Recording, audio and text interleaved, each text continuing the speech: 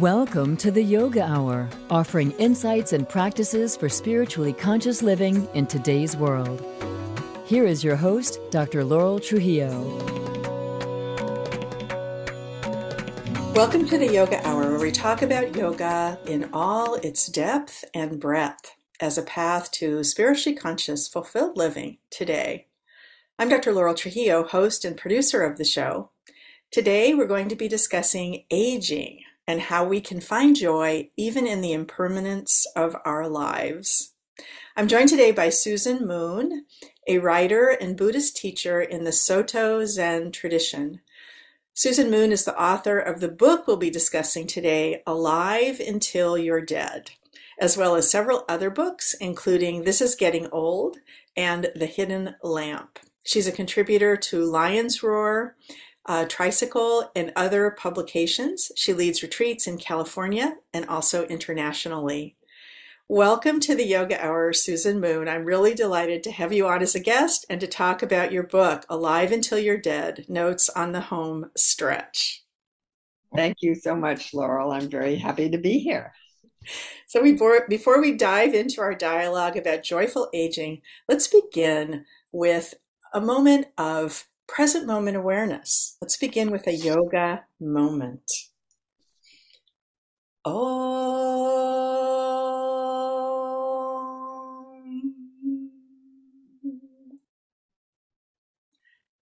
So let's start by just feeling our bodies in space. Whatever we're doing, whether we're walking or sitting or standing, just feeling our body, and in particular, feeling the surfaces that support our weight. Where are our feet? What part of our weight is supported in the chair if we're sitting? And then turning our attention to the breath, just noticing as we take a fully conscious breath on the next inhale and exhale. On the next inhale, noticing the cool air in the nostrils. And on the exhale, feel how that air has now been warmed as it passes through our lungs. And then just staying with our breathing, not trying to change the natural rhythm. Here's something to contemplate, a teaching from the founder and spiritual director of the Yoga Hour, Yogacharya Ellen Grace O'Brien, from her book, Living for the Sake of the Soul. Spiritual practice is choosing peace, clarity, and compassion in thought, speech, and action. We have only to observe our thoughts and choices to determine whether we are aligning ourselves with peace, chasing after desires, or succumbing to depression or inertia. Practice is making any corrections needed to stay the course of an uplifting way of life. Like a pilot steering toward a chosen destination, constant course correction is necessary until we arrive.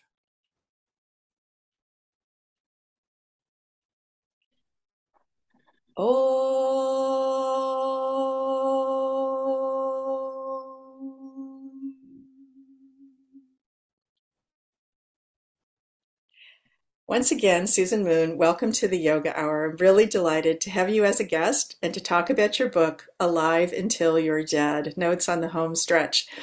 As I was reading your book, it really struck me. I started to wonder how it was for you to write a book on getting old in this American culture, where getting old is not something that we embrace, to say the least. In fact, many people pretend it's not happening, and there's all kinds of, lengths to which people go to, Botox and etc., plastic surgery. I loved the sentence where you wrote, "I see now that doing battle against aging is not a good use of my time, and so letting go of that fight is a big relief. I have a wider view, and it's not because of my lens implants." I just love that. So what has it been like for you to write a book about the joys and difficulties of aging in this culture that doesn't seem to want to acknowledge that aging is happening? Well, Actually, I think it's a very good time to be writing a book about aging, because as baby boomers are getting older, it's becoming a subject of greater and greater interest. And of course, young people tend to be less interested in reading about aging than people who are really doing it in the later stages. But when you're as you're getting older, even though we don't like to admit it, it's you have to admit that you're getting older when you have to keep getting joints replaced and get your hearing aid fixed and so on. And so I think it's becoming more okay to admit that one is getting older. There's a more conversation about it, and there's more books about it.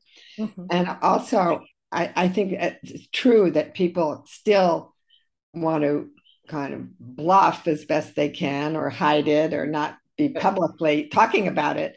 So that is kind of where I come in with my writing, because it seems to be my particular voice is to express my own vulnerabilities and to speak about what's difficult.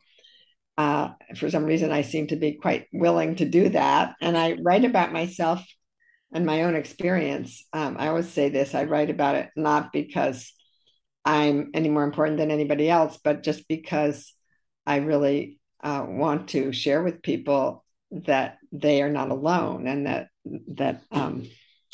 they're not the only person who's going through these things. So uh, that's, in a way, it's satisfying to me to write about something that is a painful subject for people, because I know that people appreciate it and appreciate putting some air and light on the subject and sharing it.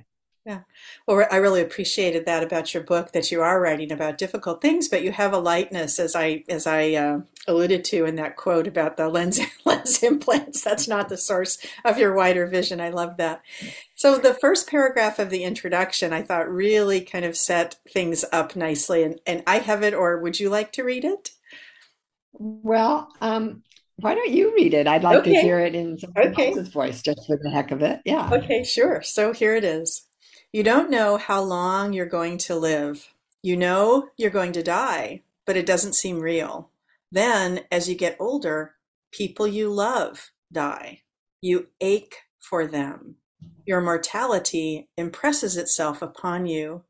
You notice impermanence of all living things, maybe even of the human species.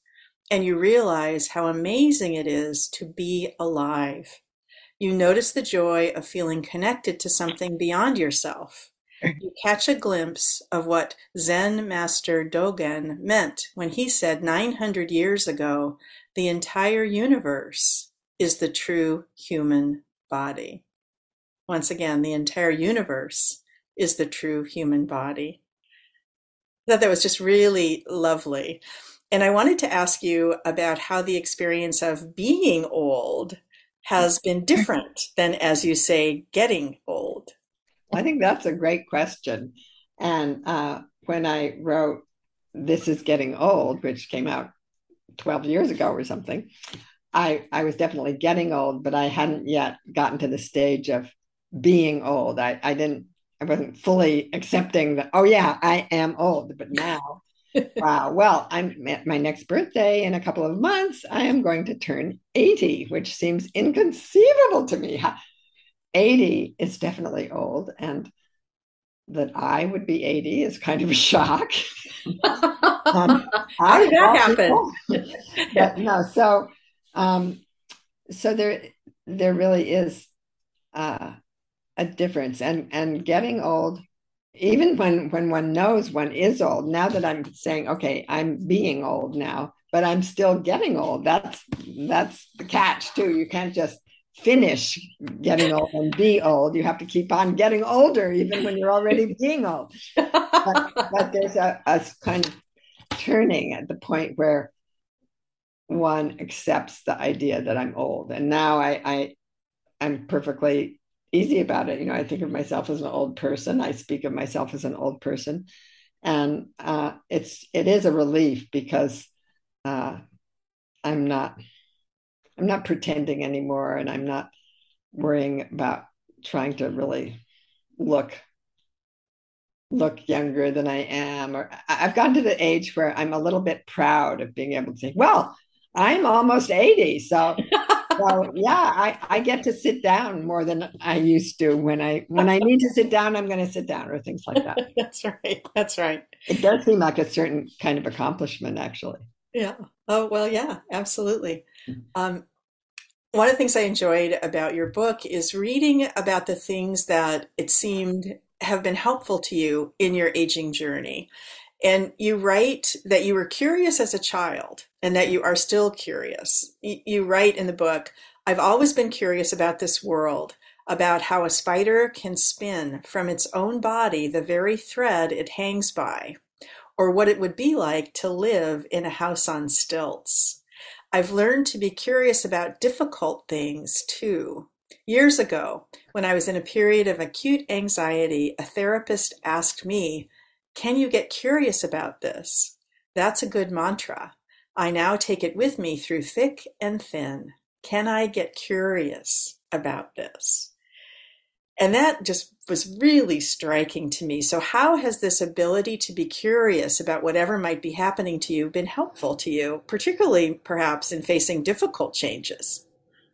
Well, I think it is a really good tool. And I think it was that therapist who gave me that idea initially that, um, yeah, I can start asking myself curious questions. Well, I wonder, I wonder where this came from. I wonder what would make it feel better. I wonder uh, who else might have been feeling this, and what could I learn from other people, and what can I learn about myself in life from having this experience, and what can I say about it that might be of interest to people. Um, this isn't exactly about curiosity, but one of the sort of great things about being a writer is that when something really bad happens to you, you can think, "Oh my God, well, at least I have something I can write about it." Um, More so material. yeah, more material. So and curiosity, just as a kind of research scientist on the human condition, I'm thinking of myself as, well, I'm a laboratory scientist on what does it mean to be a human being. So I can use that approach. And um, what am I adding to it too? That's another kind of question you can ask. How am I? Let me get curious about how I'm actually creating this experience. How much of this experience am I making up? How much of it is really can't be changed, and so on. Right. So, No, I think that's such been such a valuable practice for me. That is actually one of the self-study is one of the three key practices of this Kriya Yoga, which is the kind mhm. that I practice, and self-study, self-discipline, and self-surrender. And in self-study, I see all the time how there may be suffering, but the ways that I'm adding to my own suffering by the way that by the way that I'm holding whatever is happening, to me. And Yeah, that is to me so rich and yeah, so valuable, because if you can let go of that, you can really make things better. If you yeah, can let go of that, yeah. yeah, You that's wrote, good. I give you not a catalog of aches and pains, but field notes from my research. What does it mean to be a human being approaching death? I offer a few observations. The nearer I get to death, the more alive I feel. The more I consider my own mortality, the less afraid I am of dying. And the older I get, the more readily I can put myself aside. That was all so rich for me, that everything you wrote there. And it made me wonder, as a practitioner of Zen for over 40 years, you've certainly done a lot of meditation in your life. Has meditation helped you develop the perspectives that you mentioned about feeling more alive as you age and less fearful of death? Well, I think it must have helped me. I hope it has helped me. But on the other hand, it's interesting because I've been doing it for so long that I don't know how I would be different if I hadn't been doing it. Right, yeah. But it definitely helps me pay attention to being, to the fact of being alive, and sitting there breathing and paying attention to your breath, that is in itself paying attention to life. Breath is life, and you're following your breath. And sometimes you're thinking about something else too, and you come back to the breath. But this constant encouragement to notice, I'm alive, I'm alive, I'm alive in each moment is very helpful, and to be present in the moment. And that's, I think, similar to what you're saying about your yoga practice of just really being present in the life that we're living. Mm-hmm. Definitely is supported by my Zen practice. Yeah. Yeah. I think everyone would be interested in feeling more alive. And I love the way you wrote about that. The nearer I get to death, the more alive I feel. I thought it was really rich, the way that you put that. Another chapter that I really enjoyed was your chapter called Joyful Effort, about the Sanskrit word virya. That is one of the virtues that one can cultivate that help us on the bodhisattva path. And the bodhisattva path is for those who work to free beings from suffering. I just got curious about this Sanskrit word virya. And of course, the yoga tradition also comes out of India. And of course, Sanskrit, many, many Sanskrit words, including the word yoga. So I got curious about this word virya and whether it shows up in the yoga tradition. And indeed, I did find it in the Yoga Sutras of Patanjali, one of the foundational texts of yoga philosophy. And similar, as you write, that virya is a virtue to cultivate in Buddhism. Virya is also listed in the Yoga Sutras in 120 as one of the 5 virtues to cultivate to attain enlightenment and free ourselves of attachment to body and mind. I thought it was interesting that virya is translated. Of course, the Sanskrit words, one of the things that's interesting to me is they have so many different, meanings that are associated with them. But I saw it translated variously as the radiant energy of the soul, the energy that makes us shine, indomitable will, and disciplined endeavor. And just for those students of yoga who might be interested, the other 4 virtues are faith, unobstructed memory, all-consuming focus, and the emergence of innate knowledge. All of those seem really interesting, but we're talking about virya right now. And what I liked about the Buddhist definition that you put forth is it brings in the idea of joy along with effort to make joyful effort. And one of the first examples you give in that chapter is something your son Sandy said when he was 5 years old and very into Star Wars. So can you share that little thing that he said with our listeners? Well, maybe I'll just read that paragraph. Yeah, sure. It's actually the first paragraph in the book. Yeah. So when my son Sandy was 5, he was a big Star Wars fan. For a while, he drew many pictures of lightsabers, and the exhortation, "May the Force be with you," was often heard around our house. One day, Sandy told me, when you love somebody, you can feel the love coming straight out of your heart in a line like a lightsaber, and it touches the other person. This image cheers me still. Mm-hmm, mm-hmm. So, I love that. I love that too. And his analogy of love being like this beam of light coming out of a person. Yeah. So I do think that virya partakes of that kind of energy and that life force, and it's like a beam coming out. It's like light in a way. Mm-hmm. And I love the translations that you had too. I mean, I think radiant energy of the soul sounds pretty good too, yeah. So that's a lot like the lightsaber of love. Yeah. When you write about virya, you say you write, virya is a good quality to cultivate at any age, and especially good for someone who has reached the age when you meet a lot of jars you can't open. You can still have virya even if you can't get out the apricot jam. Virya is not about muscle power.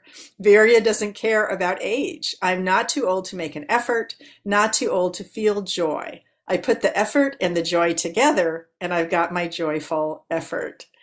So what is it about the concept of virya that made you want to write about it, that resonated with you?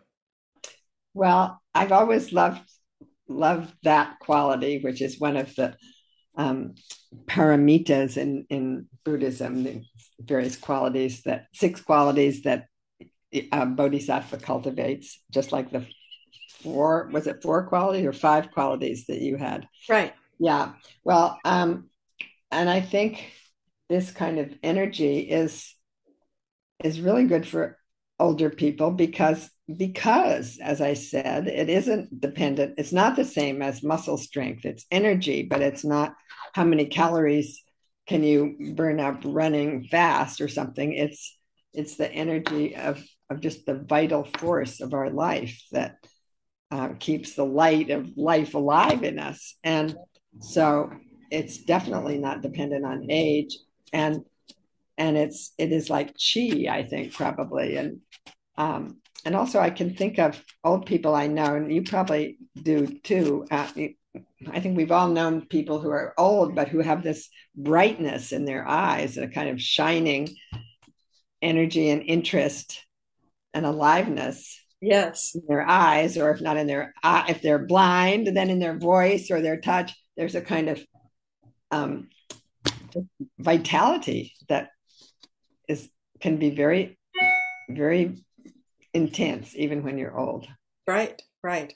And I think it's helpful that you made the distinction that it's not dependent on muscle strength. Yeah. So even if you can't open that jar, Yeah. Yeah. that you can still have, make effort, that no one's too old basically to make effort, and also to feel joy, to make it be joyful. So I thought that was really lovely. One of the things you've already mentioned that's challenging about aging is that as we age, then people that are close to us don't, they stop aging along with us. In other words, they lose people, they die, as we continue on. And I think that to me already in my, I'm 67 now, so a little bit behind you, but still on the gray-haired path. You write about witnessing the death of your close friend Friedel from a stroke. And I was struck by what you wrote here. If you've been present at both a birth and a death, you know it's the same gate, whether it says entrance or exit across the top. How do you know? If you get up close to the person who is being born or dying, you can get a fleeting glimpse through the gate to the horizonless expanse on the other side. And it looks the same, whether they are coming or going. I just thought that was really beautiful.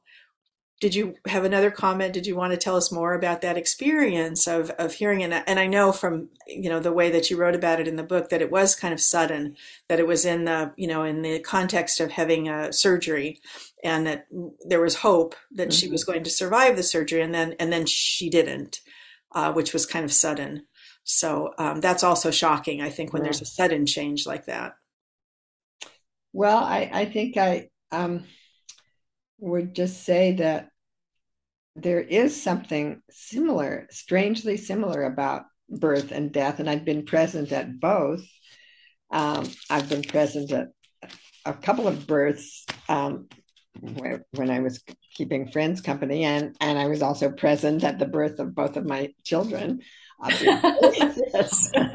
I always say that on their birthdays, I say, the mother should celebrate the birthday too, because there were 2 people there that made this event happen, and it's really right. a birthday for the mother too. Anyway, that there's grief at a death often, and there's joy at a birth, but the intensity of both of those feelings sort of goes beyond our ordinary realm of feelings. They are feelings that take me to a different level of grasping the mystery and the magic of life itself. And I think whether it's a birth or a death, they humble me before the incredible miracle of life, and that I should have this opportunity to be alive myself, and to so I think there's something very much the same, and very sort of lifts one beyond pettiness. You stop worrying about small things in the face of either birth or death.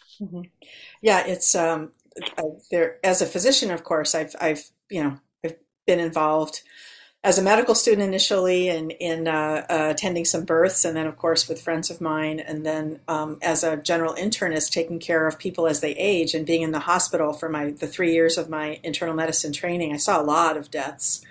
Yeah. And there is a sacredness always, to that experience. And I appreciated how you wrote about that there was this feeling of something similar, Mm-hmm. that sacred quality to, of course, a birth Mm-hmm. or a death. Um, you write that the death of someone close to you is like an alarm bell. Wake up. This is it. Do what you care about. Love is what matters. It's a call that we can't ignore, I feel. So how does your experience of the death of a friend or loved one affect you differently now than it did earlier in your life? I think it's more urgent because I do feel my own closeness to death. I'm now really willing to admit that I'm going to die. um, and and I also feel the the shortness of the life ahead of me. So that's this time is very precious that I have. All the time was equally precious, but my awareness of the preciousness of it now is much greater. And I also have a feeling sometimes when somebody I'm close to or love a lot dies, um, and there's certain things about that person that I really admire and have learned from that person, I feel some odd responsibility to carry on in my own life as if the person, out of respect for the one who died, I owe it to her or him to carry on as best I can and offer what I can, or learn from what the person taught me and try to enact that kind of love too. So Right, that's a right. helpful way to think about somebody's death too. That think, well, they want me to carry on. They want me to be alive. Yeah, yeah. That puts it really well, and I think a lovely way to remember people that are really Mm-hmm, close to us who pass. mm-hmm. It's a lovely way to carry their memory forward. As a reminder, I'm Dr. Laurel Trujillo, host and producer of the Yoga Hour. Today I'm here with Susan Moon, author of the book that we're talking about today, Alive Until You're Dead. You can also find out more about Susan at the website everydayzen.org, and you can follow her on Instagram at her name, Susan Moon, at Susan Moon.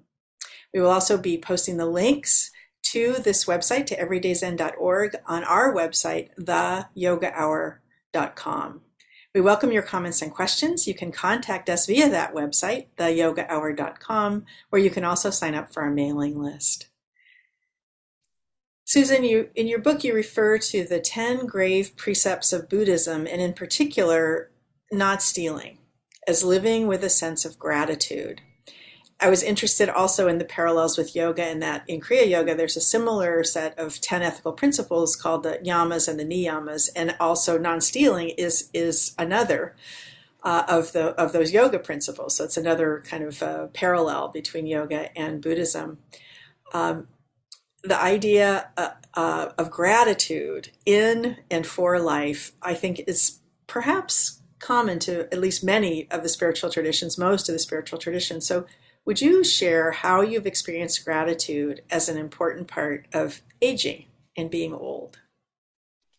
Well, I think gratitude is a wonderful healing practice for at any age and for many ills and sorrows. Gratitude is a tremendous healing. Um, Thinking about, there's the practice of before you go to sleep at night, right? Thinking of three things you're grateful for from that day, or Yeah. doing these things very deliberately can be extremely helpful. Um, and as an old person, there's a tendency to kind of look back on one's life, and this is appropriate, sort of developmental stage of life to kind of be involved in some sort of life review and life acceptance, hopefully. Yeah. And I know I have some difficulty with regret. Sometimes I've struggled with certain things that I regret that I can kind of get stuck on, or instead of just releasing those regrets. But I find that gratitude is also very helpful for that, for turning instead of to what I'm grateful for in my life, and to just thinking of the many, many gifts that have come to me in my life. And so it's helpful as an old person to be aware of that. And also, there's another practice that I talk about in the book. I think I have a chapter on the idea that of being satisfied, how to be satisfied, that we to have the mind that I have enough, I have everything I need in this moment. Right. And this is not a statement about economic well-being or something. And there are also, I acknowledge, very, very many people in the world who do not have everything they really do need in this moment. But for a person who's not really in a state of urgent famine or war, or we can remember that right now I have what I need, and a sense of sufficiency and even gratitude for that sufficiency can come with age, because we don't have to be as obsessed about building a life, making a life, figuring out how we're going to get a house or get a job.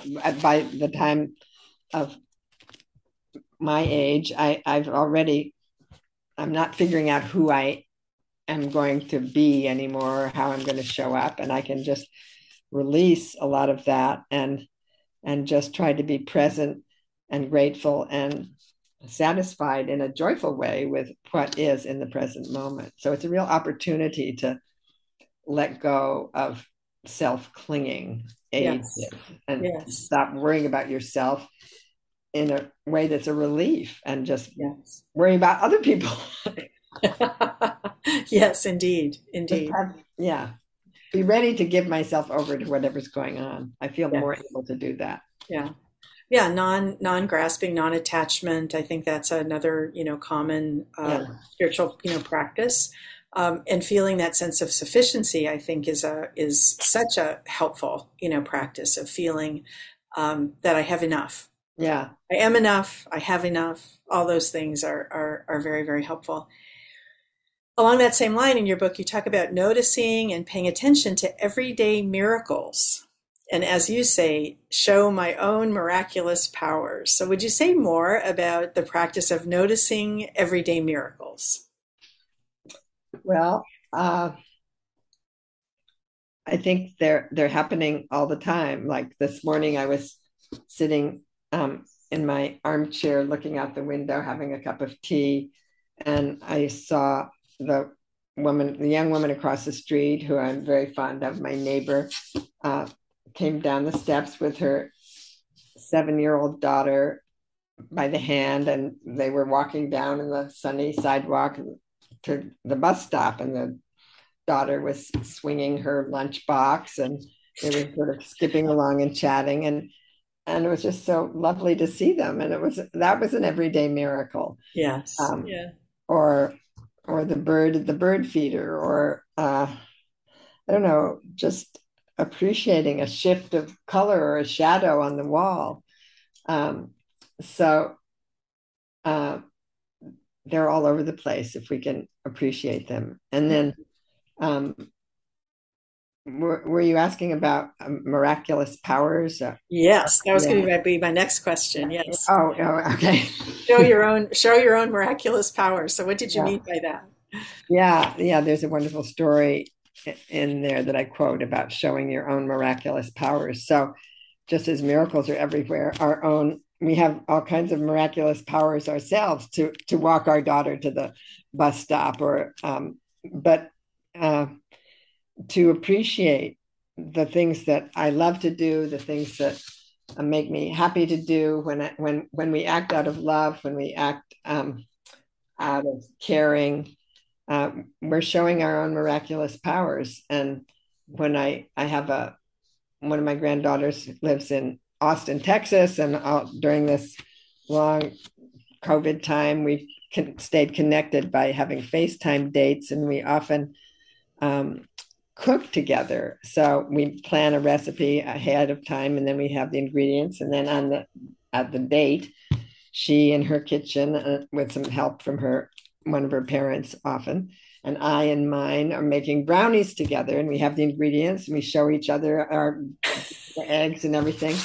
And I feel like this is a miraculous power that I'm showing her, and she's showing me back of how we can make brownies on FaceTime. What a miraculous thing. Yes. So, and just to kind of, it wasn't a big deal to come up with that idea, but it just has worked out so well that I feel I was somehow expressing a miraculous power by doing that. So there's a lot of room for joy, and Virya too can come through in miraculous powers that we have in our everyday lives. Yeah.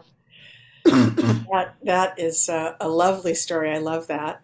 And it also, when I was thinking about miraculous powers, I was, as a physician, of course, I know on a cellular level much more than most people do about how the body works.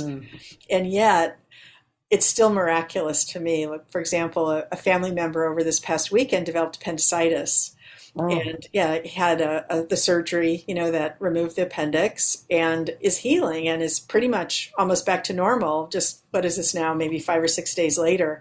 So I think about the miraculous power of the body, to heal itself, to return itself to this steady state, this equilibrium that we have, that there are so many processes in the body that do that, which it's just fun. And that, to me, those are everyday miracles too, just what the body can do and how it can heal amazingly. Yeah, it's wonderful. And continue up until obviously it can't do that anymore. And then, that's the point at which we pass and can't do that anymore. But it's remarkable that up until that point, it keeps going and keeps trying. It's that vitality, right? That vitality that we have. Yeah. Are you still practicing as a physician? No, I have retired now, and now my practice is being a podcast host. Well, that's a big practice. Thank you. That's a kind of physician too, I think. Yeah. What you were saying about the miracle of the body healing is, I sometimes think, when I get a blister or something and it heals, or a bruise and it heals, or something more major and it heals, I think, gosh, if I drive my car into a tree by mistake and get a little dent in the fender, no matter how long I wait, the fender doesn't. That's right. And that's a way of really making me realize what an incredible miracle the healing of the body is. It's just going on without you doing anything about it. It just right. does. Right. You don't have to think about it. Yeah. You don't have to say, oh, yes, make a scab, make the blood stop coming out of that cut. It just happens, which is great. Yeah. You encourage us in the book to practice this practice of contemplating death. And one of the practices is reading the 5 remembrances. Again, I have them here. Did you want to read them? It's on page 142, or would you like me to read them? But I thought it was really good. I really enjoyed those. I had not been familiar. I had not been familiar with those before. Yeah, well, I'll read them. They're very foundational in some forms of Buddhist practice, and they're challenging. But the thing that amazes me is how helpful they are, and weirdly encouraging in a strange way. So wait, what page? You said they're on page 142. 142. Thank you. Okay. This is a translation by Thich Nhat Hanh.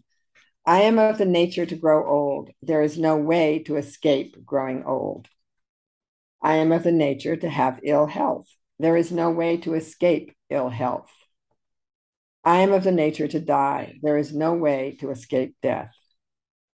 All that is dear to me and everyone I love are of the nature to change. There is no way to escape being separated from them. My actions are my only true belongings. I cannot escape the consequences of my actions. My actions are the ground on which I stand. So I think accepting those things can bring a deep equanimity in a sense. Again, of not fighting against what you can't fight against. Right. And I think sickness, old age, and death are the three things that Buddha saw. And so those are mentioned in the first three, that those three things are inevitable. The fourth one is the one that's really a rough one. You're going to lose everybody you love. You're going to lose them. You're going to be parted from them. That's really a rough one. But to accept the impermanence of everything is really helpful, because it also means that things come in, and there are births as well as deaths and changes. Everything keeps changing, and relationships keep changing, and it's not always about losses. It can also be about gains, but that everything is going to go, and so you don't have to cling to it because it doesn't make any difference. Mm-hmm. And then the last one I find so encouraging, that my actions are my only true belongings, but they are my true belongings, that I do have the choice always of making actions and trying to make beneficial actions that will have beneficial results. And that's the ground on which I stand. I have that ground to stand on, is to try and act as best I can in this world. Yeah. How do you find this practice of contemplating death, which you encourage in the book, and these 5 remembrances? How has that been helpful in living more fully and joyfully? Well, again, I think it has to do with gratitude that we've been talking about. And it's a spiritual practice in many different traditions. The idea of memento mori, Saint Jerome looking at the skull or whatever in Christianity, to realize that the life that we have is a gift, and to contemplate death is to remember that it's not all there is. We don't know what else there is.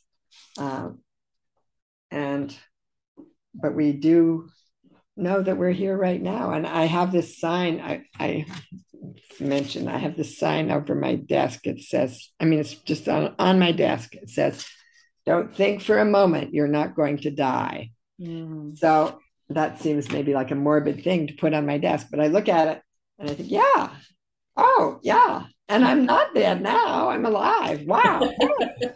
Let's right. have fun.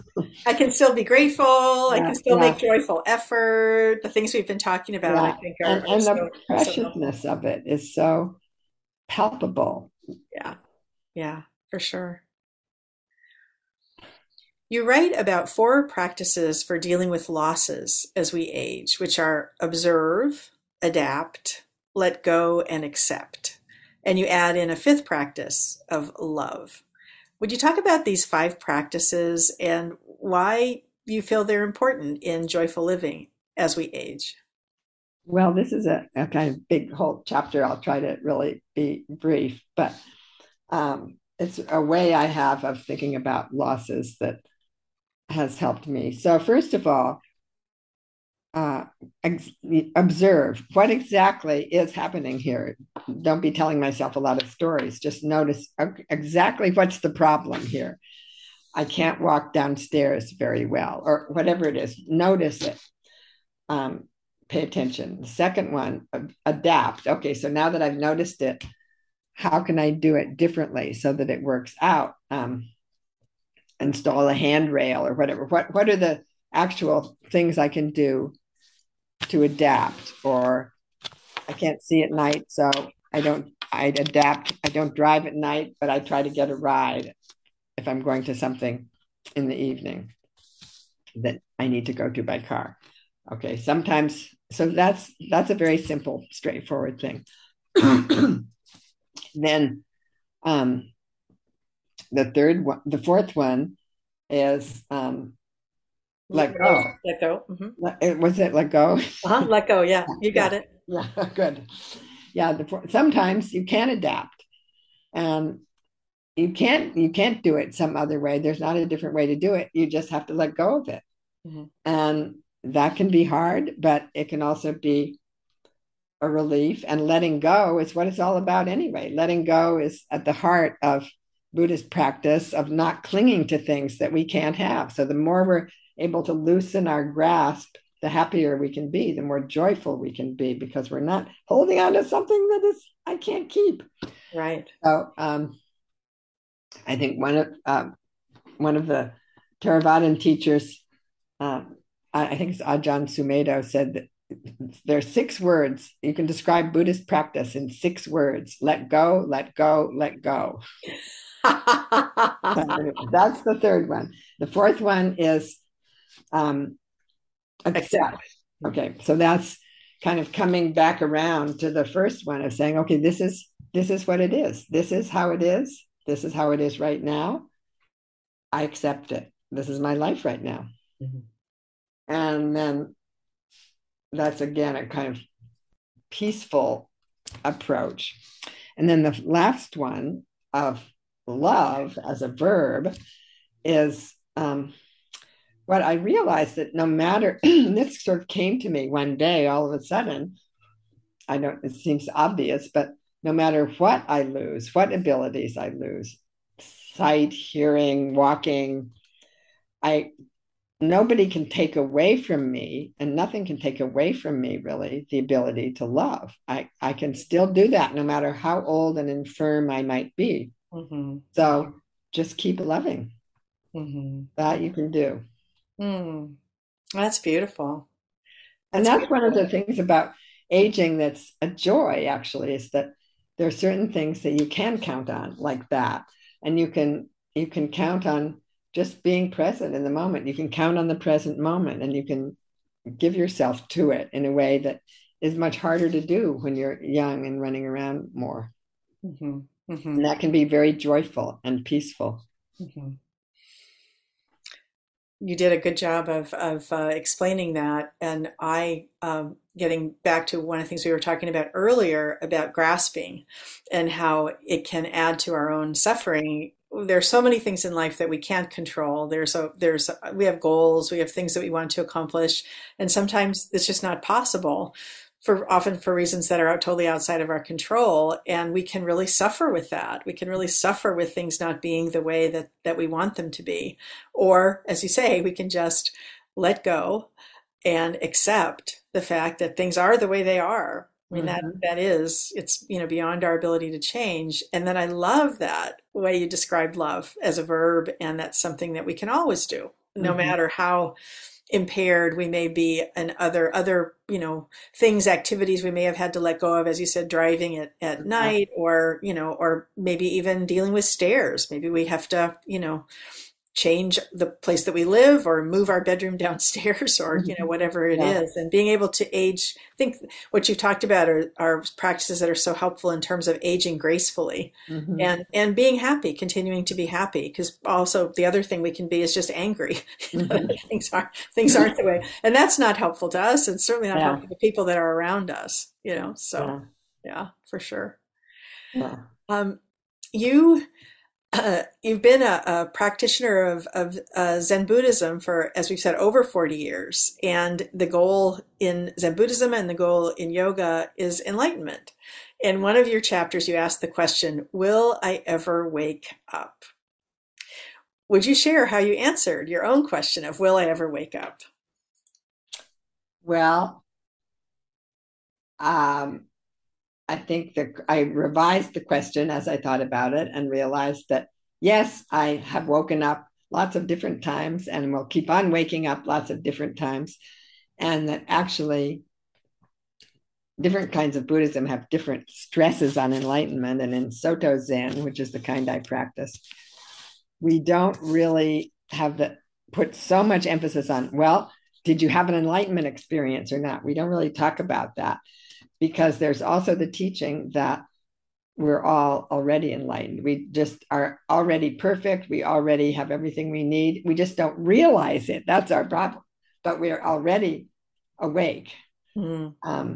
And there's a wonderful quote from Suzuki Roshi, who was the founder of San Francisco Zen Center, who is famously said to his students, well, you are all already perfect, just as you are. And you could use a little improvement. So, I so love both that. things are true. That's great. So I do feel that sometimes we get a glimpse of awakening, of this vastness, of this sense of great interconnectedness, but it's there all the time. I mean, what I was saying about birth and death, those are moments, I think, of a sort of noticeable awakening of, wow, this is a pretty big universe we live in, and I'm just this little speck of life in this vast universe, and it can be a really wonderful feeling. And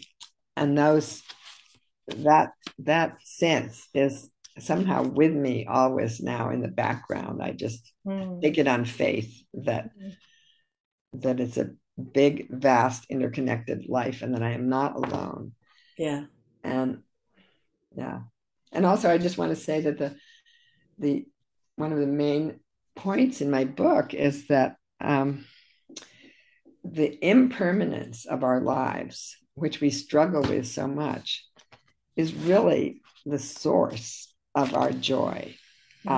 If everything was permanent and frozen in place, there would be no joy at all. Obviously, we have to have change and growth and dynamic interactions, and that's what makes our lives beautiful. The tenderness of it, watching the plant bloom and watching the flowers wilt. That's both all part of it, you know. Yeah.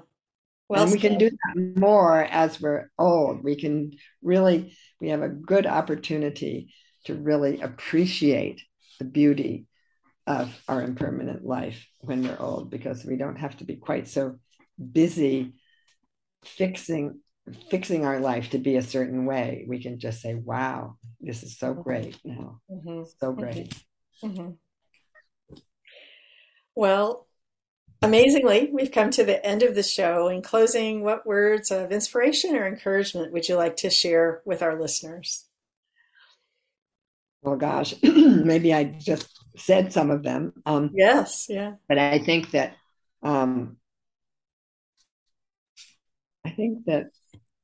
to be able to be whatever age you are, and to be aware of how wonderful it is to have this present moment is such a gift. And I think that also that it's very, very important to remember that you're not alone, and we're doing this together. We're all even if we're not talking about it to each other, we're all doing it together. We're all here together.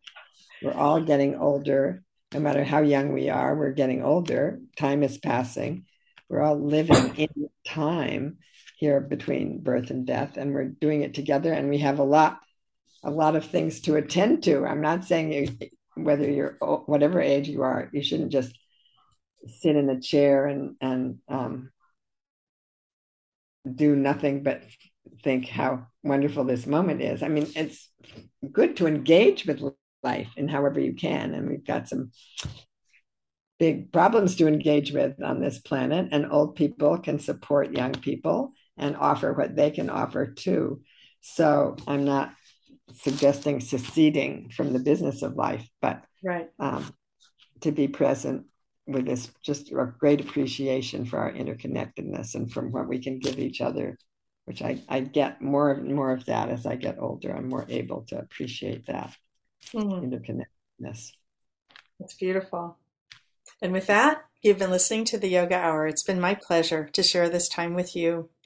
I'm Dr. Laurel Trujillo, producer and host of the Yoga Hour. My guest today has been Susan Moon. You can find out more about Susan at the website everydayzen.org, and a link to that website will be posted on our website, theyogahour.com. Thank you so much, Susan Moon, for joining me today on the Yoga Hour. Thank you, Laurel. It was a pleasure. For listeners, we hope you join us for the many online programs offered by the Center for Spiritual Enlightenment. Currently, we offer meditation daily in the morning at 6:30 a.m. Pacific time, in the afternoon at 4 p.m., and on Monday evenings at 7:30. Those are all Pacific times. We also offer a Sunday satsang at 10 a.m. each week. Join us for the next online course, Change Your Mind, Change Your Life, with Reverend Sundari Jensen, which is going to be focusing on teachings of Samkhya philosophy. And that's going to be open as an online on-demand course shortly, later on this month of August. Vastu for a Vibrant House with Reverend Irma Lovick is an online on-demand course as well that will be coming at the end of this month. It will be released August 30th. This is a course to help us create our home as sanctuary. You can find out more about the many classes and events at the Center for Spiritual Enlightenment at the website csecenter.org. Join us next time on the Yoga Hour when I will be joined by Acharya Shunya, a Vedic teacher and author of the book Roar Like a Goddess, about accessing the goddess qualities within as we step into our innate divinity. The Yoga Hour is a service project of the Center for Spiritual Enlightenment, a meditation center in the Kriya Yoga tradition. Remember that you can subscribe to the podcast wherever you get your podcasts. And if you're enjoying the show, share it with a friend. Thank you to the Yoga Hour team, founder and spiritual director, Yogacharya Ellen Grace O'Brien, assistant producers Ann Hayes, Mickey Coronado, and Christine Sote. I look forward to being with you again. Until then, remember, you carry your own healing and wholeness within you. Share your peace and joy with all you meet. Bye now.